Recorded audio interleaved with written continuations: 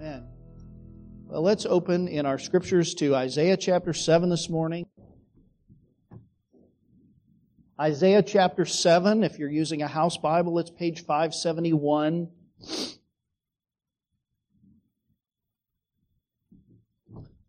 This morning, of course, Russian troops are pretty much close to surrounding the city of Kyiv. We've all been hearing and seeing the news play out day after day. NATO nations are on high military alert. Western nations have imposed heavy economic sanctions. And the possibility of world war has crossed not a few minds. But God is sovereign over all of human history. Amen? Even over wars and rumors of wars. Even over times of uncertainty, times when even His promises seem threatened, times of conspiracies and hidden agendas and coups. This morning, Christians around the world are suffering great temptations and afflictions and persecutions for the sake of our Savior. And it seems like God's promises that they will rule and reign with Christ are threatened by the powers of the world. But God is sovereign. He rules over all. He sits in the heavens and does whatever He wills. No one can stay His hand. All His purposes are being worked out brilliantly in ways that are far beyond our comprehension. This is the great message of the prophet Isaiah. God is working out all of His purposes, and He calls on us, as He called on the people of Isaiah's day, upon King Ahaz, to trust His word, to rely on His covenant, to rest in His promises and build His whole life and His kingdom on those promises. That's what God's calling you to do. Amen? That is exactly what God is calling you and I to do today. To rest and trust in the certainty of God's covenant promises. To know that He is working all things out for the accomplishment of those things. Isaiah ministered in a difficult time as well. For him, there was likewise a gathering army surrounding Judah. This was the armies of Assyria and the powers that were allied against them as well. Assyria was the dominant world power. They had really come to expand their territory under this king that we read about earlier, Tiglath-Pileser III. He was a mighty leader of those peoples, a military commander as well. And when the nation of Assyria, it really became the empire of Assyria, when they began to press down further into the Middle East towards Judah, many of the countries that were being threatened by their expansion resisted and joined together in a kind of anti-Assyrian pact. We're stronger together, right? And on the other hand, some of the nations that were being threatened by their ever-expanding power decided that it was better to make good with Assyria and to pay homage to the Assyrian empire, and maybe things would go better for them. And in the midst of all of this sort of dual conflict going on on Isaiah's day and the day of Judah and King Ahaz, Isaiah offered to Ahaz a strikingly different alternative to forswear all allegiances and put his hope and trust in the Lord and in God's promises. And God sent Isaiah to that king, King Ahaz, so long ago, to challenge him to do just that. Now, the situation that was taking place was that the kings of Syria, not Assyria, but Syria up in the north of Israel, and also the king of Israel, which is the northern kingdom. If you remember, the kingdom of Israel originally split into two. The south was Judah, and then the northern kingdom, sometimes called Ephraim in the north, or Israel. And so the kings of Syria and of Israel had joined together in a pact against Assyria and were pressuring Judah to join with them in their alliance. And so that's where we begin this now drop into history. Isaiah's been prophesying and foreseeing things, and now he really makes it clear that God's promises are not just some sort of pie in the sky, something that doesn't have any application to our actual experience and the unfolding of human history. It very much has to bear on the lives of his people. And so this is that historical section that reminds us of that. So chapter 7, verse 1, in the days of Ahaz, the son of Jotham, son of Uzziah, king of Judah, Rezin, king of Syria, and Pekah, the son of Remaliah, the king of Israel, came up to Jerusalem to wage war against it, but they could not yet mount an attack against it. When the house of David was told, Syria is in league with Ephraim, or Israel, the heart of Ahaz and the heart of his people shook as the trees of the forest shake before the wind.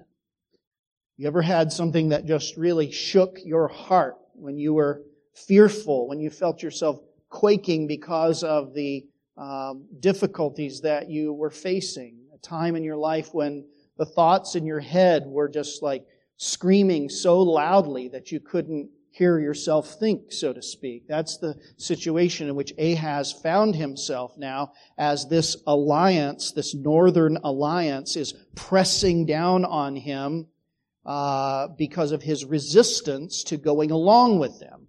And so verse 3, the Lord said to Isaiah, "Go out to meet Ahaz, you and Shear-Jashub your son, at the end of the conduit of the upper pool of the highway to the washer's field, and say to him, be careful, be quiet, do not fear, do not let your heart be faint because of these two smoldering stumps of firebrands, at the fierce anger of Rezin and Syria and the son of Remaliah, because Syria with Ephraim and the son of Remaliah has devised evil against you, saying, let us go against Jerusalem and terrify it, and let us conquer it for ourselves, and set up the son of Tabeel as king in the midst of it." You see that Ephraim, or Israel, and Syria were conspiring together to decapitate Judah's leadership. They were out for regime change, and their goal was to kill the king, King Ahaz, and all of his male family members, and to set up their own king. So there would be no challenger anymore from the house of David. They would install a leader who would be sympathetic to their cause and lead Judah to join in this pact against Assyria. Isaiah appeared in court at the command of God with his son. And in chapter 8, actually, verse 18, the Bible says that Isaiah's children were signs of God to Judah. Prophets often did unusual things to give signs to the people that they were preaching to. And in this case, Isaiah's own sons were testimonies to these people. And so he was commanded to take his son, Shear-Jashub, when he went to visit King Ahaz. The name of this boy meant a remnant shall return. A remnant shall return. What does that communicate? Here you are standing with a remnant shall return. Well, on the one hand, it communicates the judgment of God. This boy is a sign of judgment because it's a remnant that's going to be left, right? Earlier in the prophecy, remember last week, Isaiah had said God's going to bring His judgment on these people, and it's going to be like only 1 out of 10 is left standing after the judgment of God comes through. Just a remnant. So he's a sign of the judgment of God, but he's also a sign of the mercy of God, right? The grace of God to preserve, in fact, a remnant, to bring back a holy tithe, as it were, of these people, to raise up from that stump a holy seed that would become fruitful for the glory of God. They would return. Isaiah was so confident in the word of the Lord about these things that he was willing for that word to be made flesh in the person, in the naming of his own son. A remnant shall return. His firstborn son became that sign of the mercy of God. And so he now comes to King Ahaz and delivers to King Ahaz God's assurance about God's plans for Syria and Israel. Verse number 7.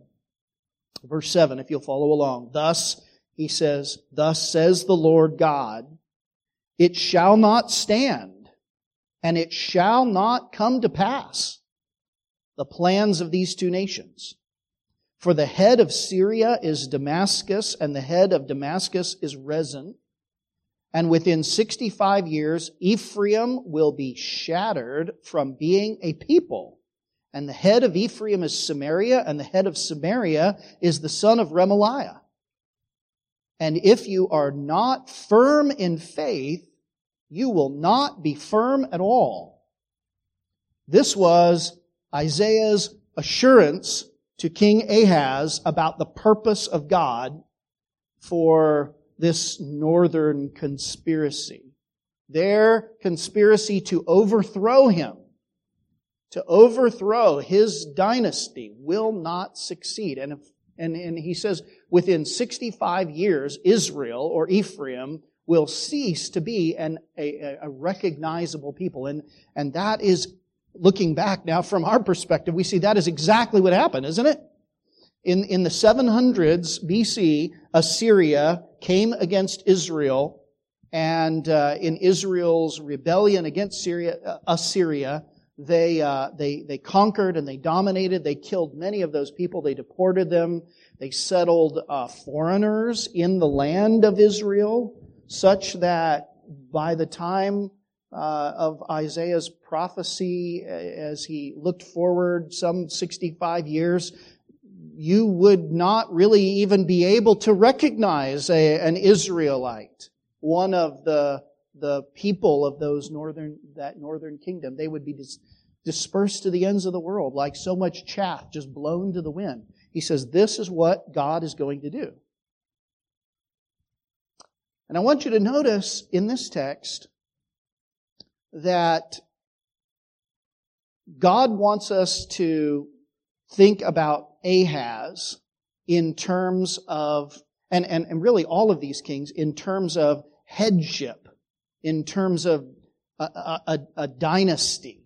It's not just King Ahaz we're talking about. We're thinking about Ahaz in terms of his relation to the line of David. And we're made to think about it this way because of the way Isaiah gives this prophecy, right? Look back down at the text again. We're made to think in terms of headship and connection to dynasties. The heads, he talks about these head cities. of the countries and the heads of those people.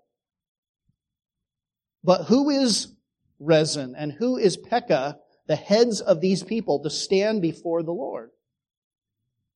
But the way the text is recorded, God wants us to think about this. Well, who is Ahaz? Who is Ahaz? Well, Ahaz is a descendant of whom? What family line is he in? What dynasty? David, yeah.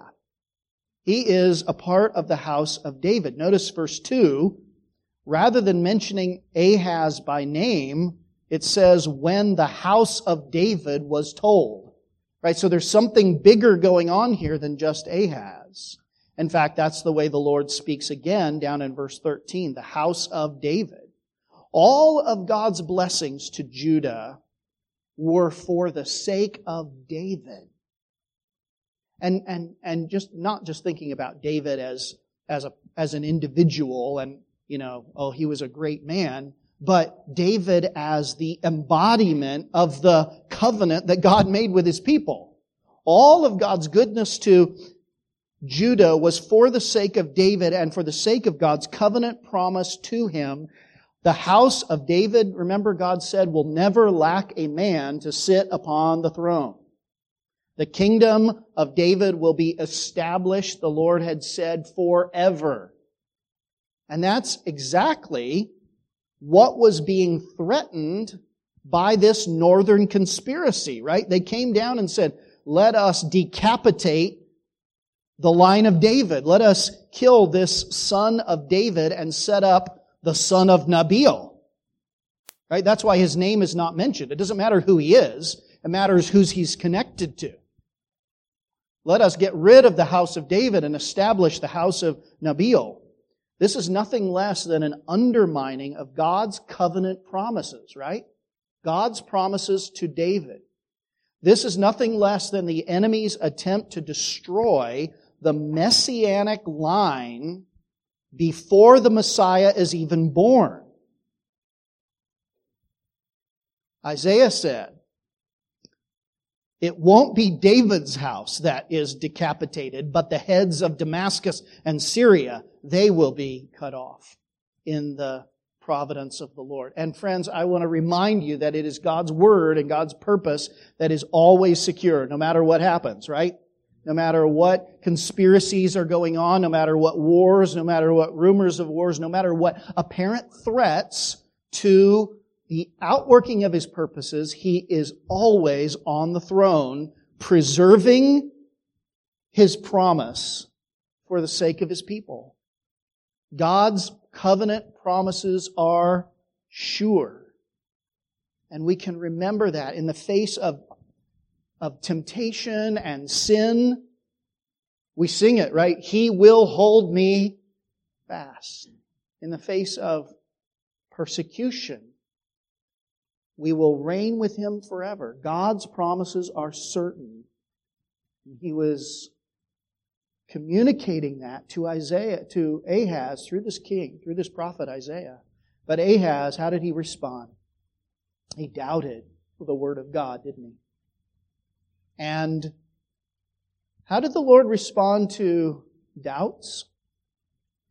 I love that the Lord was gracious and offered him reassurance. Verse number 10. Isaiah 7 verse 10. Again, the Lord spoke to Ahaz. Ask a sign of the Lord your God. Let it be as deep as Sheol or high as heaven. But Ahaz said, I will not ask. I will not put the Lord to the test.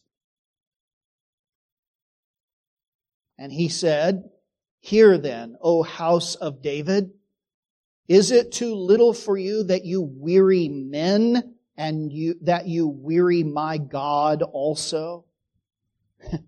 Ahaz says, no, I don't need a sign. Why do you think that is? Well, Ahaz says, because I will not put God to the test. I trust the Lord.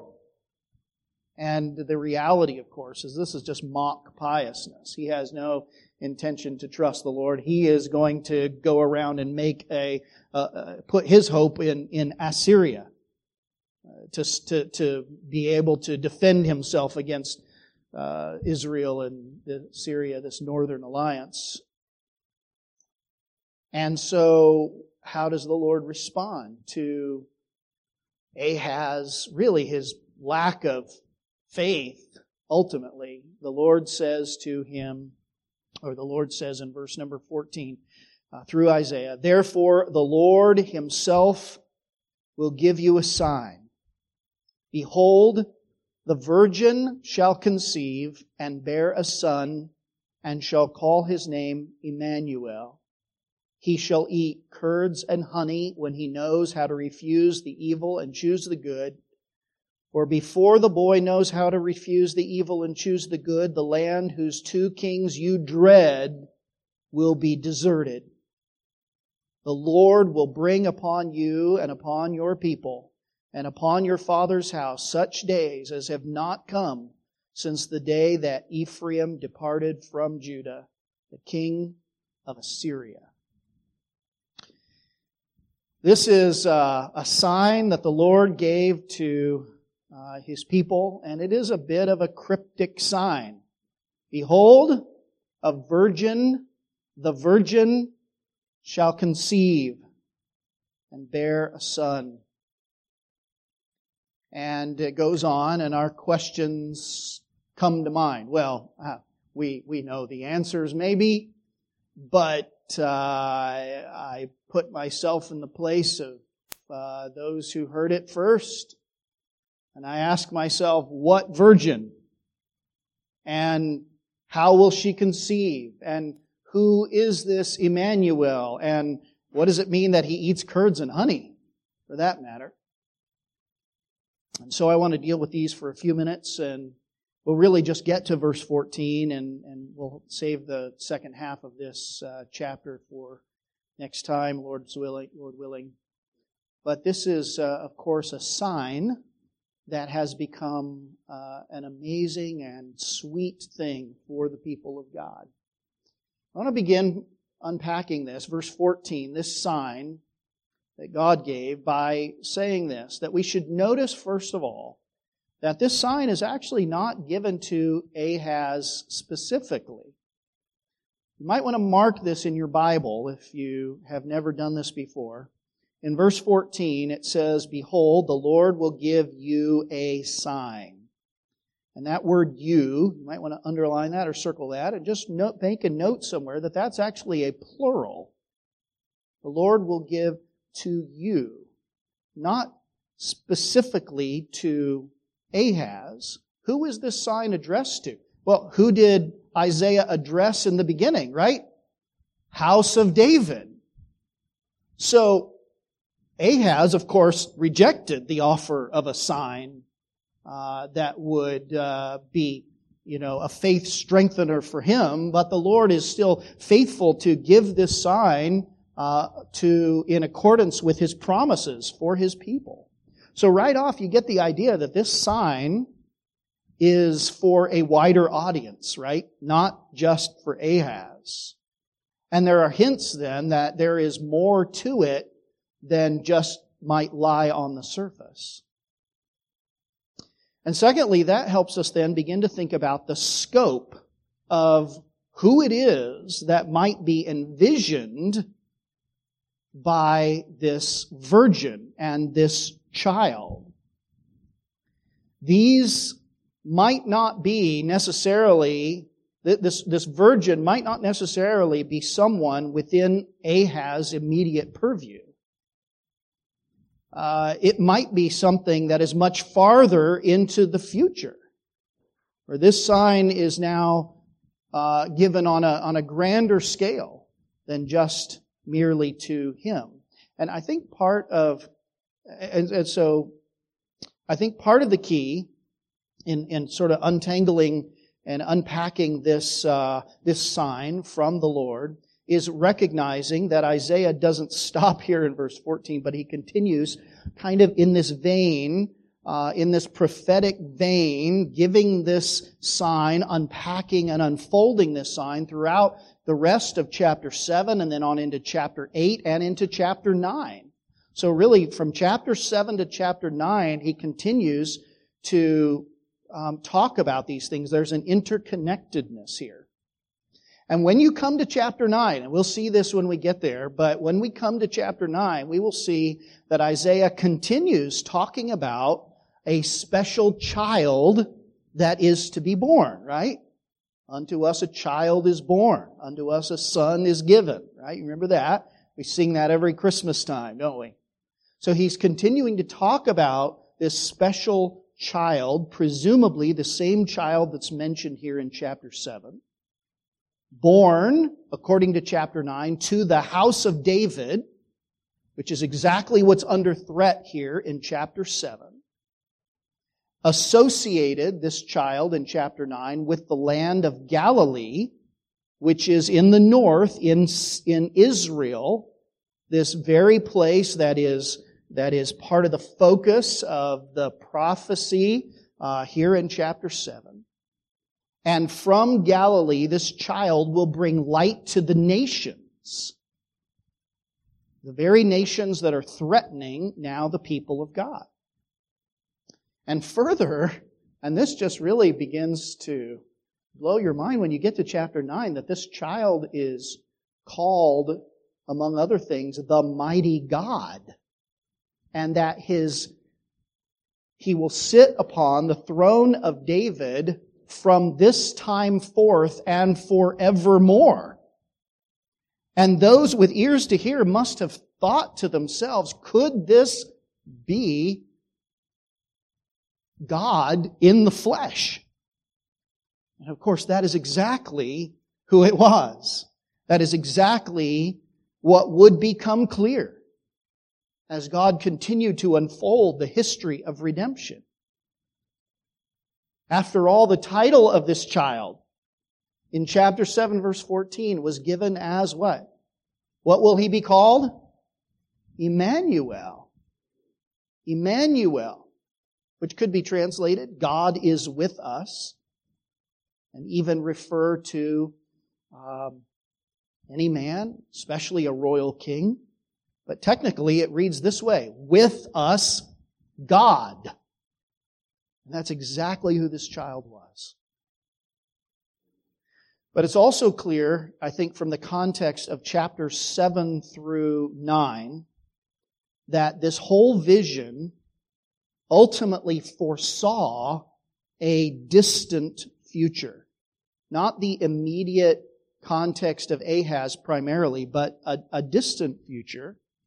And I think that because of what was said here in chapter 8, verse 16. You may want to just flip over there or take a look at it. In the midst of this prophecy that it runs from chapter 7 to 9, in the middle of that, in chapter 8, verse 16, he says this, "Now bind up the testimony and seal the teaching among my disciples." So God says through Isaiah. Now, what does that mean? What's the significance of that? Well, do you know that that's not the only place we have language like that in the Bible, is it? Does that sound familiar? You've probably ran across this kind of language before, and maybe you just never tied these things together. But consider the prophecy that God gave to Daniel in the latter half of the book of Daniel. Daniel chapter 8, verse 26, the Lord said to Daniel, listen, see if these words sound familiar. Seal up the vision, Daniel. Why? Because it refers to many days from now. It's not for now, it's for the latter days, right, Daniel? It's for a day that is yet to come. That's when this vision will play itself out. The same thing in Daniel chapter 12 and verse 4, and then again in verse 9. The Lord says to Daniel, shut up the words and seal the book until when? Until the time of the end. So there's another sealing that preserves this to be unfolded, for the seals to be broken and to be unfolded in the day that it refers to. And then, you have sort of the flip side of this in Revelation chapter 22. In Revelation 22 and verse 12, the Lord says to John now the opposite. Do not seal up the words of the prophecy of this book. Why? For the time is what? The time is near. It's time to be unfolded. This prophecy is ready to be unleashed. So the sealing of the prophecy of Isaiah indicates that his vision from chapter 7 to 9, but particularly right now focusing here on chapter 7, verse 14, that it really foresees a distant day. He binds up the testimony until, as he will say in chapter 9 and verse 1, until the latter time, until the last time. And what are those last days? Well, Hebrews chapter 1 says it this way. God, long ago and at many times in many ways, God spoke to our fathers by the prophets, but in these last days, He has spoken to us by His what? There it is. So, Isaiah foresees those days, the days of Christ, and he's told to seal up the prophecy. The Lord will unfold it in His time, in the fullness of time, as it were, right? This, in other words, is a messianic vision. And it has far greater import than just the immediate defeat of Israel and Samaria, this northern alliance and this ancient king all so long ago. I think that really helps us to begin to put this prophecy into perspective. And then, of course, thirdly, looking at this prophecy in retrospect, the virgin birth of Christ makes clear that this was indeed a messianic sign. Now, a sign doesn't have to necessarily be miraculous in order to be a sign from God. So, for example, Exodus chapter 31, the Sabbath was given as a sign that God would sanctify His people. Ezekiel chapter 4, an iron griddle, an iron cooking griddle that represented a kind of siege wall that the prophet was told to place beside a little model of the city of Jerusalem. That griddle was a sign, as the Scripture says it, of God's coming judgment. And in Exodus chapter 3, the Bible says that God's bringing of the people of Israel to Mount Horeb, where He met with Moses, after He delivered them from Egypt, that would be a sign, a kind of an after-the-fact sign, that God had sent Moses to deliver them. So when they got to Mount Horeb, it would be reinforced. They would be reminded. It would be the exclamation point of God that I chose and sent this man to deliver you out of the hand of the Egyptians. Most of you are familiar, probably, somewhat with the controversy in the last century over this prophecy, and especially over the translation of the word virgin. Behold, a virgin will conceive and bear a son. Because the word virgin there is the Hebrew word alma, which refers to a young woman of marriageable age. That word is not as explicit about the girl's virginity as another word, the word Bethula. But in Israel, a young girl, her virginity was assumed. And this is why I think that the Septuagint translation, the translation of the Hebrew into Greek, translated alma here with a Greek term that made virginity explicit. This is a virgin. And of course that translation was done 150 years before Christ, so there's no sort of Jesus bias there. And the New Testament, when it comes to discuss this prophecy, puts it beyond dispute. Mary, Jesus' mother, was not with any man sexually until after Jesus was born. The Bible makes that very clear. So the virgin birth of Christ is in no doubt whatsoever. And of course, it is a hugely significant theological point. I preached a whole sermon on the theological significance of the virgin birth back at Christmas time. And of course, a miracle is not the only possible way to understand this prophecy. A virgin will conceive and bear a son.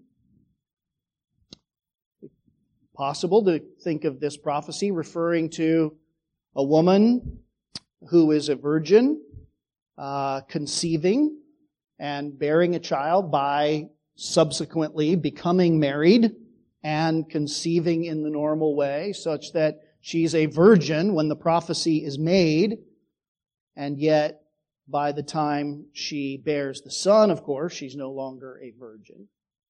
But it is Isaiah's unusual way of expression to say that a virgin will conceive, a virgin will bear a son, that is at least highly suggestive that something supernatural is going on here, something more than meets the eye. And added in with all of the other layers of everything that's going on, it became apparent to all of those with eyes to see that this is something unusual. So that when Mary conceived the Son of God without the help of a man, gave birth to Jesus, this was the miraculous sort of after the fact sign, the divine I told you so, if you will, looking back on the preservation of the house of David in Isaiah's day. A reminder that God is always true to His word. Remember that Ahab, what was his real worry? His real worry is that his line will be cut off.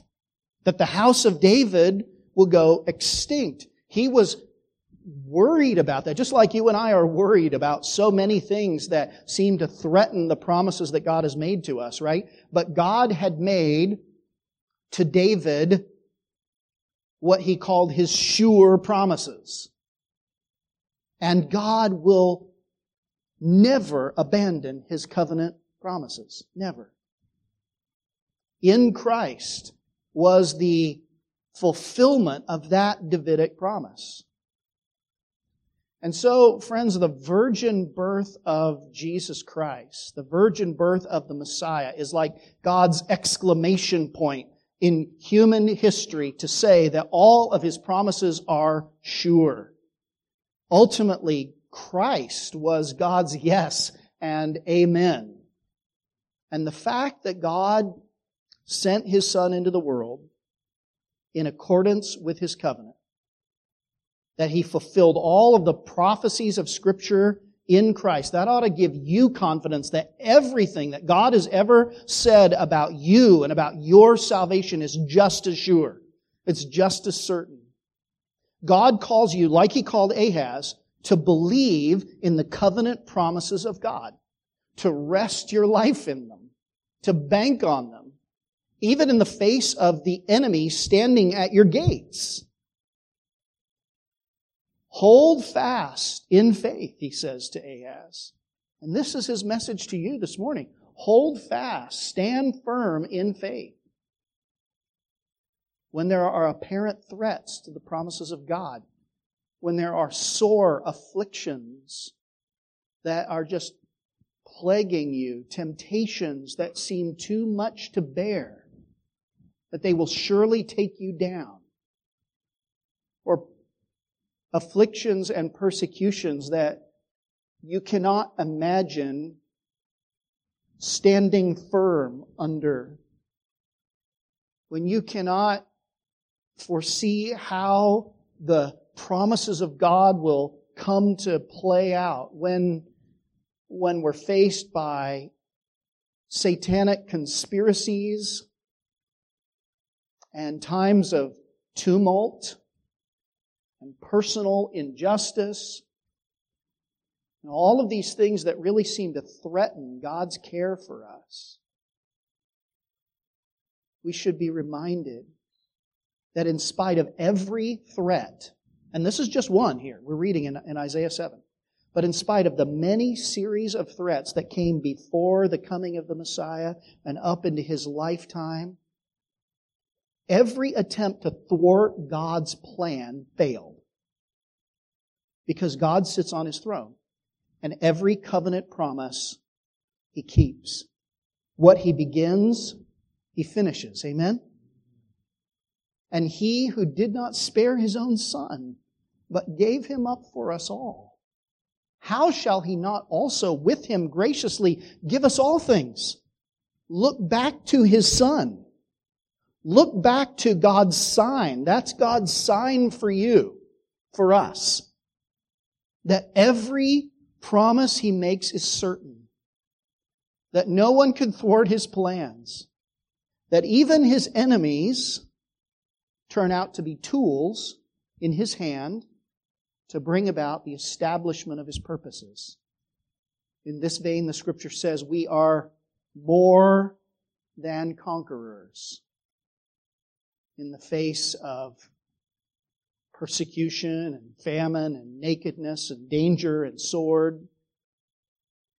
In the face of all of these things, Christians have always had to say, look to Christ. God's yes. God's amen. God's sign. Don't waver in your faith. When you're tempted, when you're fearful, when your heart is quaking like Ahaz and all of the people of Judah, when all of the enemy seems so strong and so much surrounding you, to feel like you could say there's no human way for these promises to be fulfilled. To rest and trust in the absolute sovereignty of God. How I've proved Him o'er and o'er. Oh, for grace to trust Him more. And most of all, remember His faithfulness in Christ, who is the sign of His trustworthiness. He will finish that work. In light of Christ's coming into the world, we can be assured that everything that God has said will come to pass. Just as certainly as He fulfilled the Davidic covenant in the advent of His Messiah, in spite of opposition and threats to that, just as certain as He fulfilled that Davidic covenant in the advent of the Messiah, so He will fulfill all the ramifications of His covenant in the revelation of Christ's glory.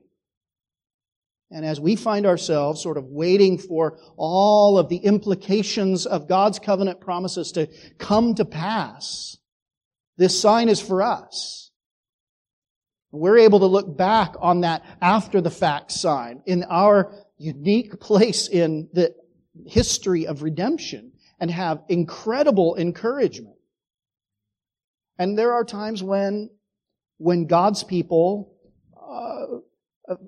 stand under the threat of the enemy of God's plans, and it feels like it goes on and on and on like that, and they have to wait and wait and wait for God's vindication. And I would just want to remind you that the people of Israel, the people of Judah, the true people of God, waited thousands of years for this sign, hundreds of years from Isaiah, for this sign to come to pass.